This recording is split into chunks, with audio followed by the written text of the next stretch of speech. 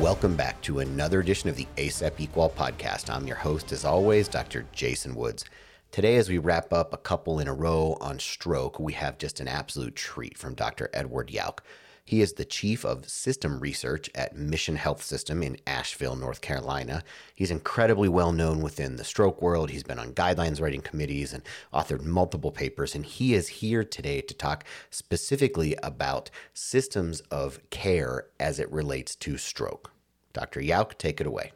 Thank you very much for the invitation to participate in this great program, and I'm delighted to be involved and to be presenting today on what is my passion. And I kind of walk that weird hybrid role where I'm formally trained as an emergency medicine physician, but like many of us now in the field, I've been involved in stroke for almost 30 years, recognizing the important position that emergency medicine plays in the treatment of patients with acute ischemic stroke. So my goal here today is to give an overview about how we develop and create stroke systems of care and the particular role that emergency medicine and emergency departments play in that system of care, and also understand the variability of those systems that are very regionally dependent.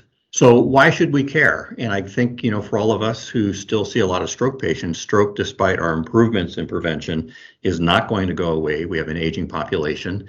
And the good news is that since 1996, with the approval of Alteplase, and 2015 with the pivotal endovascular trials, we actually have several things now in our armamentarium to manage stroke patients. But the key for these, given how time dependent the brain is that they have to be available and they have to be delivered in a timely fashion. And this is where stroke systems of care come in play to provide that availability and to maximize opportunities for patients to have optimal outcomes by timely delivery. And again, emergency medicine really is the crucible in which all of this occurs and needs to be both at the table, but also, in my mind, leading the charge of developing stroke systems of care. Dr. Yauch, for these discussions, we often start with an overview of the state of the science and research, but since we have just done several in a row on stroke where we have reviewed the state of the literature as well as some of the hot topics in stroke medicine, can we move right into the meat of the discussion today and tell us what is a stroke system of care? I think it's important to establish, when I say system of care, what do we mean by this? And the concept of system of care predates the issues of stroke systems of care. We developed it for other diseases, again, like trauma and like STEMI. So it requires structure. It requires the resources within that structure to have a process to put it in place. That process needs to be done in a large organization. And most importantly, we need to see how those things work together to create patient outcomes, both in terms of patient quality of life, the safety, and the satisfaction. And this is a feedback system. This is an iterative process where we look at our outcomes, we go back and try to fine tune each one of those, the structure of the process and the system, to make improvements in patient outcomes. So that's a system of care. It's like anything else in engineering principles. And what is it for when it comes to dealing with healthcare systems? Well, again, it's the same thing, and yet it's within a geographic region. And more importantly, it's integrated within the local public health system. And when I say that, that is traditionally to mean that the departments of health, either in a city like New York or in a state, are actively involved and actually play a major role in leading this. And again, its goal is to provide the seamless transition from each phase of care, from the pre-hospital setting to the emergency department to the inpatient setting, perhaps onto the next hospital for more advanced therapies, and then finally to rehab and discharge. So that is the true full component of a stroke system of care. But again, public policy drives access to a lot of those resources. We also have a lot of definitions that we use when we create stroke systems of care or any system of care, including trauma and STEMI. Accreditation is what we all hear about when Joint Commission, for example, comes and visits our hospital. It's looking at the overall organizational performance of your hospital. Certification gets into more disease-specific entities. So we get certified for being a primary stroke center. We get certified for being a total joint center. So this is much more attention to the performance and capabilities as well as outcomes of patients with a specific condition. Designation is where you take that certification when I'm building a stroke system of care, and I rely upon these third-party certification of the various hospitals in my region. We take that information as part of the Stroke Systems of Care Stakeholder Committee, and we say, all right, given what we have in our region and given the potential needs of various types of patients, where should they go given X, Y, and Z? And we designate those hospitals as a receiving hospital based on their capabilities. Lastly, we have legislation, and often that is a way to codify what we think is best practice. And we put it in, we make it in statute, and we say that thou shalt do X, Y, and Z. Now, sometimes that can be very good. It can be there to support stroke systems of care. Legislation can say we need to be able to fund a registry, or we need to fund telemedicine for our state like we did in South Carolina, or we need to promote a single pre-hospital stroke tool for use.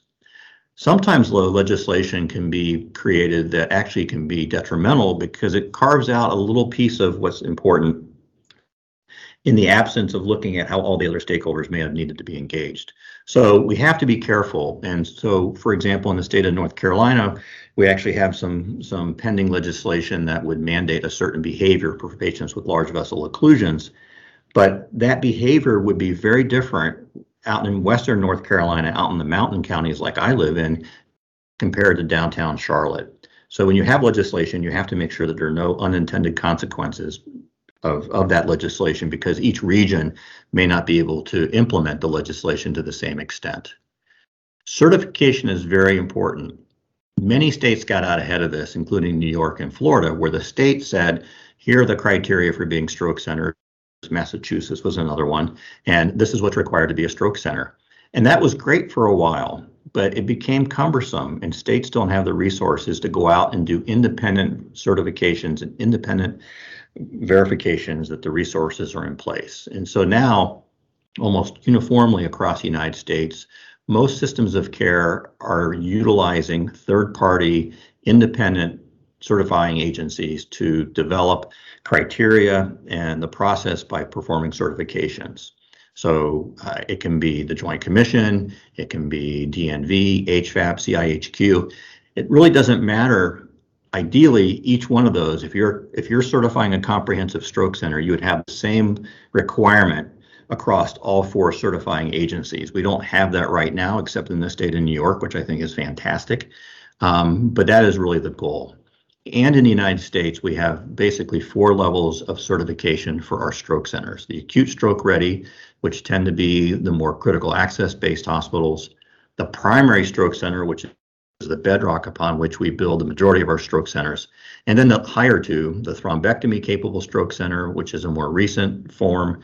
And then lastly, the pinnacle of the stroke pyramid, if you will, is the comprehensive stroke center that really provides everything that a stroke center can, plus the endovascular approaches and all the interventional neurosurgical approaches and neurocritical care that the sickest of the sick really require.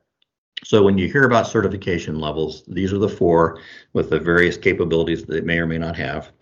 And it's important to know which hospitals in your region have each one of these various levels of certification. And then there will be hospitals that have none, and they still need to be part of the system because they will still get patients walking in off the street, or they may be in such remote areas that there aren't any hospitals with certification nearby. So just because they're not certified doesn't mean we don't need to include them in the system of care. They're equally important in helping patients get to where they need to be. It's interesting, we're going to see more of this. The CDC has actually taken it upon themselves to really go back and look at what interventions and what legislations and policy statements have been made that have actually made a difference in the patient's outcomes when it comes to acute ischemic stroke. And they've actually taken 4 states and looked at this as a way of determining how did these states implement these practices and how did it impact the disparities in care we see across socioeconomic groups. And it actually can make a difference.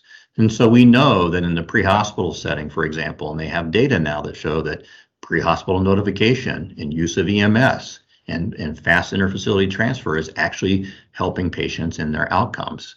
Telestroke is fantastic. Having statewide registry data is fantastic. And using standards for certification is fantastic. It actually improves patient outcomes. So we're starting to understand what components of stroke systems of care actually translate to meaningful patient-centric outcomes. I know you are probably getting to this, but I just can't help ask, How do you actually go about creating a system of care? So how do you create a system of care? Well, first, you beg, borrow, and steal from any successful systems of care that happen to be in your region or your state. And as I've alluded to many times, we've done this already with trauma, and we've done this already with STEMI. So if something like that already exists and it's been successful within your region, it certainly makes sense to try to take what they have done and build upon that.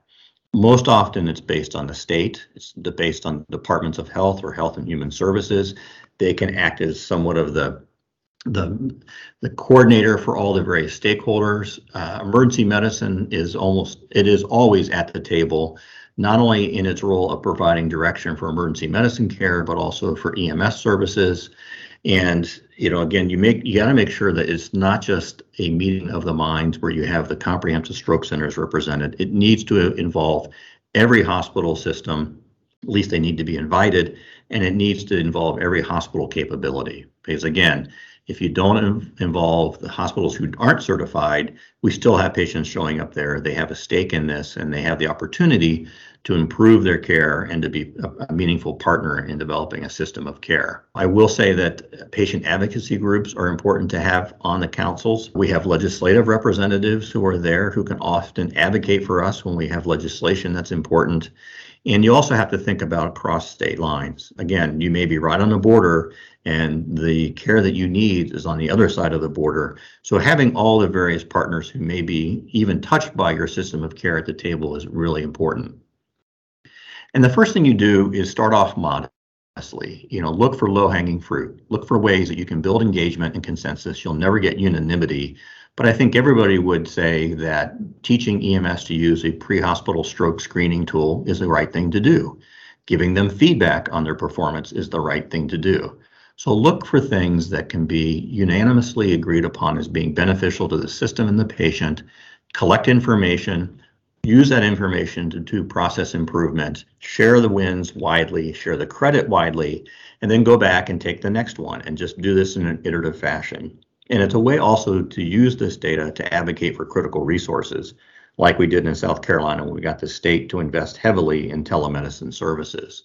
Implement pre-hospital stroke tools. And again, I'm going to transition a little bit at this point into more of the mindset of the emergency medicine physician.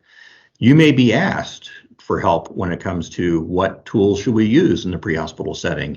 You will certainly be the recipient of the answers to these. So for example, you may get an ENCODE and you need to know what does your EMS agency use for both a scale and a score.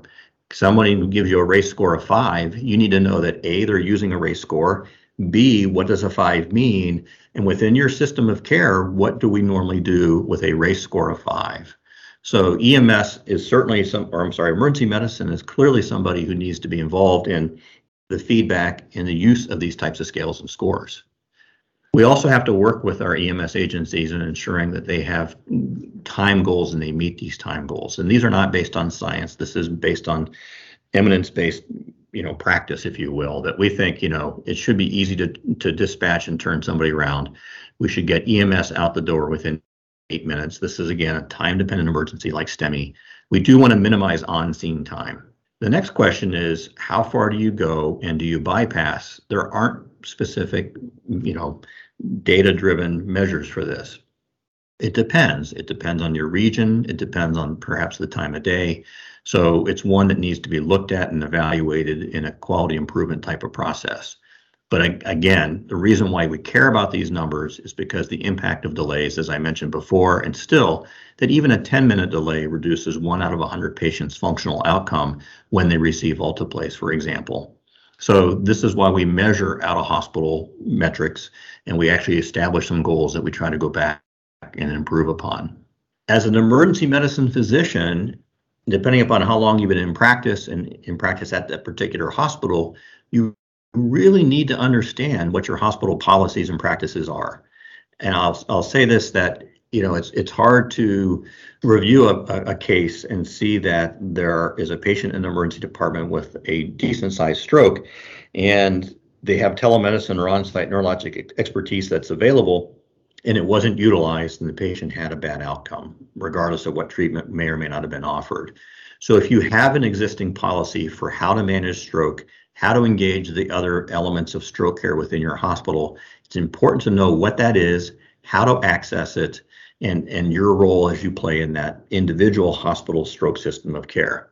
You'll also need to know your internal resources. As I alluded to, your neurologic expertise. That may be you, that may be a neurologist, it may be somebody on the phone. Your neuroimaging, what's available and when. Do you have interventional capabilities? If you do, when? And if not, where do you go? Know your existing referring relationships for any form of acute ischemic or for any form of stroke, especially those who require time-dependent therapies like endovascular care. Again, as I alluded to, you need to know what your EMS partners do and what tools they use and what you should do when you get the call.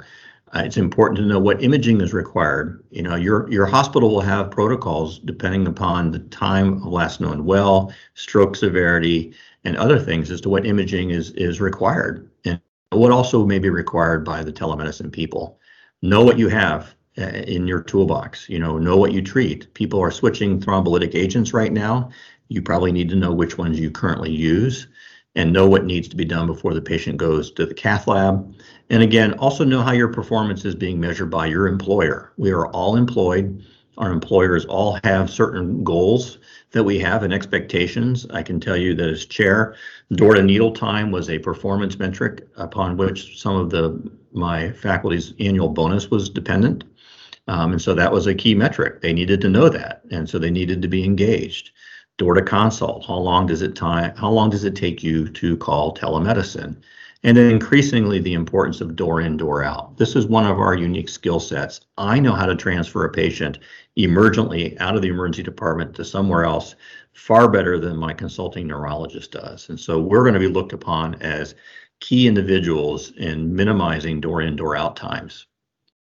I won't speak a lot about this. There's a lot of imaging now that's available, and what imaging you need depends upon the patient and depends upon your hospital. Right now, again, thrombolytics out to 4.5 hours only requires a non-contrast head CT. After thrombolytics has been considered, or if you're not eligible for them, then what additional imaging do you need to get, or should you get? Do you get a CT angiogram looking for large vessel occlusions? Do you go on and get a CT perfusion scan? Well, that depends. Is it less than 6 hours or is it more than 6 hours? Less than 6 hours, a good aspect score, a confirmed large vessel occlusion, and an otherwise normal non-contrast head CT. That's all that's required for going to the cath lab. Beyond 6 hours, we need to see if there's salvageable penumbra. So obtaining the right types of imaging or deciding that I don't need to do this because the patient is going to be transferred anyway emergently can make a big difference. And also, how are the results communicated? Who's going to read it? How are they going to get that information back to me? Are there tools that my healthcare system uses to communicate neuroimaging? Knowing this will make things a lot better. I could talk all day on what I think are the benefits of telestroke, but it really is transforming stroke care in many environments. And it has been demonstrated to be equally effective as on-site expertise. So we can make safe and effective treatment decisions using telestroke. Again, if you have it, you need to know how to use it, know when to call. And I would argue as soon as you think you have a stroke patient. But certainly know if you have a hospital policy for engaging telestroke, you need to know it and you need to adhere to it. And they also, the telestroke providers, should be key partners. This is the bidirectionality, the arrows I showed earlier.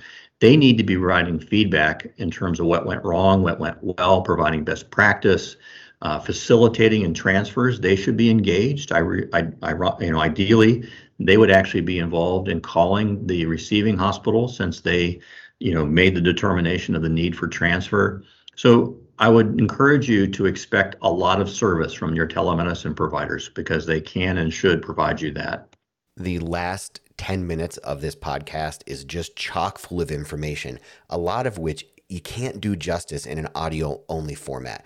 In the original lecture, Dr. Yauk has incredible visuals that go through the steps that might be needed to create a system of care, some useful references, as well as examples of places and ways that this has been addressed. So for all of the audio-only listeners out there, I do recommend that you go to the ASAP Equal website and take a look at the slides. I will list any of the references that he mentioned in the show notes as always. For now, Dr. Yauch, as you were talking, I keep envisioning primarily a large urban center, and maybe that's just because that's where I live. But what about other regions? So I'm going to briefly talk a little bit about rural regions. So this is the state of Montana, absolutely beautiful state. Again, about 1 million people spread out across an incredible environment and geography. But as you can see, that the population that does exist is fairly clustered around the bigger cities in the state. And the state of Montana doesn't have a single comprehensive, at least to my knowledge at the present time, does not have a single comprehensive stroke center for the entire state. So this stroke system of care actually involves places like, Idaho and Denver and other places, and the telemedicine is often provided by people outside of the state. So when you create a stroke system of care for the state of Montana and for the rural regions, you'll have stakeholders from 4 or 5 other states involved. So that's vastly different than when you do this for the city of New York. So this is one example where you have to start thinking about transfer times. How far away are hospitals? Do I activate a helicopter? So for patients who have already kind of gone down the triage decision, are they eligible for alteplase or not? After you've made that decision, and now you're facing, do they have a large vessel occlusion? In rural areas, you may actually have transfer times that are quite long because there's just nothing closer by. But again, this is where putting all the stakeholders together, you can start having these conversations. For suburban areas, this is Greater Cincinnati. So Greater Cincinnati is, again, shows you that it involves 3 different states, Indiana, Kentucky, and Ohio.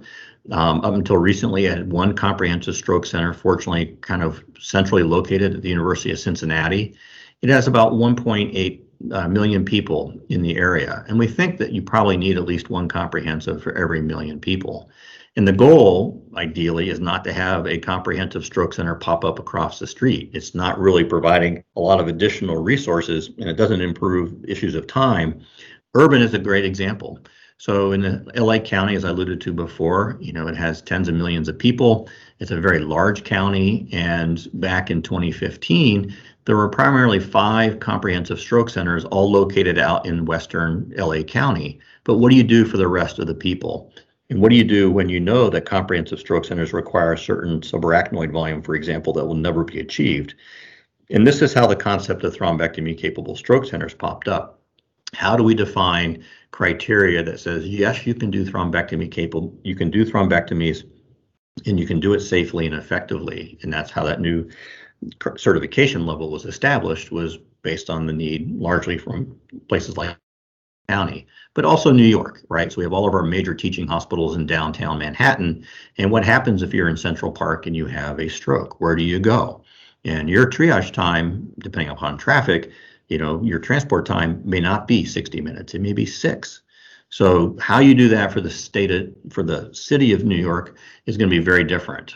And again, we start compressing our bypass times and we start compressing our triage times. I think the other thing for emergency medicine is knowing how to transfer and knowing when to transfer and knowing ahead of time. So if it's clear that you do not have a stroke unit and you never admit stroke patients, then that's very different than if you keep the majority except for those who go on to endovascular. So knowing your hospital capabilities and knowing what types of patients stay will help you when it comes time to transferring a patient. The transferring decision will be very patient specific. Again, the patient and the family may absolutely refuse to be transferred, and that's not uncommon. They may have other acute issues or comorbidities or pre-existing conditions that may influence the decision. And, how far away is it? Do you do fixed wing to get out of Montana? All those types of things need to go in there. But trying to sort that out when you have an active patient is really too late. So establishing triage and transfer decisions and having a protocol, even if it's a rough one in place, and who do you call and how do you get somebody to facilitate that interfacility transport is really key before you need it. So we are focused on door in, door out, and emergency medicine will be held accountable for this because we're the ones that facilitate it. So to my point, we need to make it timely and we need to make it safe. And in Western North Carolina, we do not have third-party interfacility agencies that transfer patients between hospitals. We rely on EMS. That's a problem in that we don't have a lot of them. And B, they're not always trained on, for example, post-alteplase protocols. They don't always understand, how to manage angioedema that may happen afterwards. So we need to really make sure that this is one of those transitions of care where bad things can happen, and yet it needs to be done very timely. And so EMS is going to look upon emergency medicine for guidance in this, and we need to provide feedback. The other thing is that you are being measured, right? It's no surprise that increasingly we are being held to an increasing number of benchmarks and standards, and we get our spreadsheets and dashboards every week. And there are a lot of performance metrics that are now being considered important for both certification, recertification, various levels of awards, but also in contracts.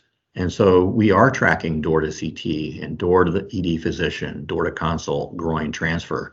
Why? Those are all patiently centric, meaning that the faster we are with those, the better their outcomes. So these are things that we track, and we also track, discreetly what happens to the patients. Do they die in-house? Do they develop symptomatic hemorrhages? And we're increasingly looking at what's probably most impactful to the patients is their 90-day outcomes. But emergency medicine and the emergency department performance is actually going to be part of almost all these very important measures. And so we need to understand what our role is in facilitating them, and also what happens when we don't. I'll just start putting this up here. It'll be on the slide deck for people, but these are just some of the metrics that are being gathered through Get With The Guidelines system of care. So we have the various Mission Lifeline reports that talk about percentages of patients treated within certain time periods, the use of screens and scores. And then we also look at some of the other pre-hospital measures. And these are being integrated now into a single system, meaning that what happens in the pre-hospital setting is now linked to what happens to the patient in the emergency department, which is now linked to the inpatient stay, as well as any transfer. So the entire system can be evaluated for its overall performance versus looking at each individual component in isolation. And I think in the end, this is what a physician told me when I told him I was leaving engineering and becoming a physician, is that, son, you need to know three things. You need to be available, you need to be affable, and hopefully you're going to be able. And I'm just adding affordability as a social commentary, and also accountability. But availability of you and your stroke team needs to be 24/7. And we need to make sure that we do this in an affable way, and we demonstrate the ability that our patients deserve. And then lastly, the importance of feedback, right? So the last thing you want to do is start your shift on Monday and have somebody walk down and say, do you remember that patient you saw on Friday, right? How often is that going to be good? So the importance of positive feedback and going back and telling people the role they played in a patient's outcome is incredibly impactful, right? So most stroke patients survive to admission, right? We just think they're going to be okay. Supportive, corrective feedback, or however you want to call it, sometimes bad things happen regardless of our actions and our intent, and we need to have feedback. But doing it quickly, showing attribution, contribution is really key. So in summary, it's actually exciting. If we look back, 30 years when we had nothing for stroke, here we are in 2021, and we have several acute treatments whose efficacies are nearly asymptotic, right? We're not going to get probably better performance out of our drugs, and our devices are recanalizing with TICI-2B flow 80% of patients. I mean, that's phenomenal. Now our job and our goal is to maximize our effectiveness by getting this out into the public, generalizing these solutions, building systems of care that get patients to the right place the first time, and then looking at ways to improve the overall performance. And what I did not speak about here, but also in part of the system of care, is the importance of public education, primary and secondary prevention, rehabilitation, and lastly, legislative support and funding from the states and various agencies. Again, thank you for the opportunity to present on systems of care in the emergency department, and I welcome any questions. There's actually only one question that I want you to address before we wrap up, and this came from Dr. Corey Zackerson. You talked a lot about how transitions of care are high-risk pieces of the system of stroke care. Do you have any tips on how to minimize this risk? Well, I think this is where the system needs to be built. And so It depends on your practice, and so I don't want to just have a cop out to that. But one of the things that I thought was very beneficial when I was at MUSC is that when the stroke team was paged out, one is it's a broad notification, so everybody's aware that something's happening. Not everybody responded to the emergency department, but at least the various people who may be engaged in that patient's care downstream were aware that things were happening, and so they gave them a kind of a time to prepare. Right. So if it was a large vessel occlusion, maybe we wouldn't put a patient on the cath table for an elective procedure. So we minimize that delay. But what I think made a big help to the system was the charge nurse from the stroke floor or the neuro ICU came down and was at the bedside. And it was important for two reasons. One is they were an extra pair of hands in an emergency department that was already overstretched. So that was always very welcomed. They were very well versed in the care of stroke patients. They knew how to do the NIH stroke scale. They were familiar with TPA. But more important, they were a historian to what happened in the emergency department that then continued on to the next stage, right? So they went from the emergency department being there when the treatment decisions were made, the conversations with the patient and family were held, and then they went to the floor and could communicate that with the people who are now taking care of them in the next transition of that patient's care, and they bridged that divide. So the more that you can keep an EMS person around after they drop off a patient for the first 15 minutes and use them, because if they drop off and are gone and you really didn't get a good history, you didn't get a good last known well, you didn't get the patient's family member's phone number, that's a transition that has opportunity for harming the patient. So trying to find overlap for the various historians that were involved in the preceding patient's care, I think has been very beneficial. The same is true, when you go to the cath lab. It's not just the cath lab that manages the patient at that point. It's also the stroke team who needs to be there, present, helping them make some decisions. Again, they're the ones that were talking to the family. They kind of know what their risk aversion may or may not be. So having a care historian involved during those transitions from A to B, I think, is probably one of the best things. Now, is that feasible in smaller hospitals? The answer may be no. But this is where I think direct communication between, for example, the physician providing the telemedicine consult with the ED physician, right? Because the ED physician may have to call yet a third physician, either the cath lab or a second hospital, to arrange transport. And they need to know why that decision was made by that other physician. So ideally, you'd have them all involved in one big phone call, but at least having them engaged so it's direct communication versus I heard from the nurse or I read the report or I did this. You can't rely on the electronic health record for information. So, more direct physician engagement, both internally and with the other facilities, is, I think, really important. There is so much more to say about stroke care, but that is where we are going to have to leave it today. I encourage you to go listen to the rest of the ASAP Equal podcast series around stroke. There are numerous episodes with multiple different experts addressing nearly every aspect of emergency stroke care. It's worth your time. Thank you, Dr. Yauk, for being here. Thank you, listeners, for your time. I've been your host, as always, Dr. Jason Woods. You can find me on Twitter at jwoodsmd or via email at jasonwoodsmd@gmail.com. You can find the rest of the ASAP Equal podcast at the ASAP Equal website or at the Academic Life in Emergency Medicine website, www.aliem.com.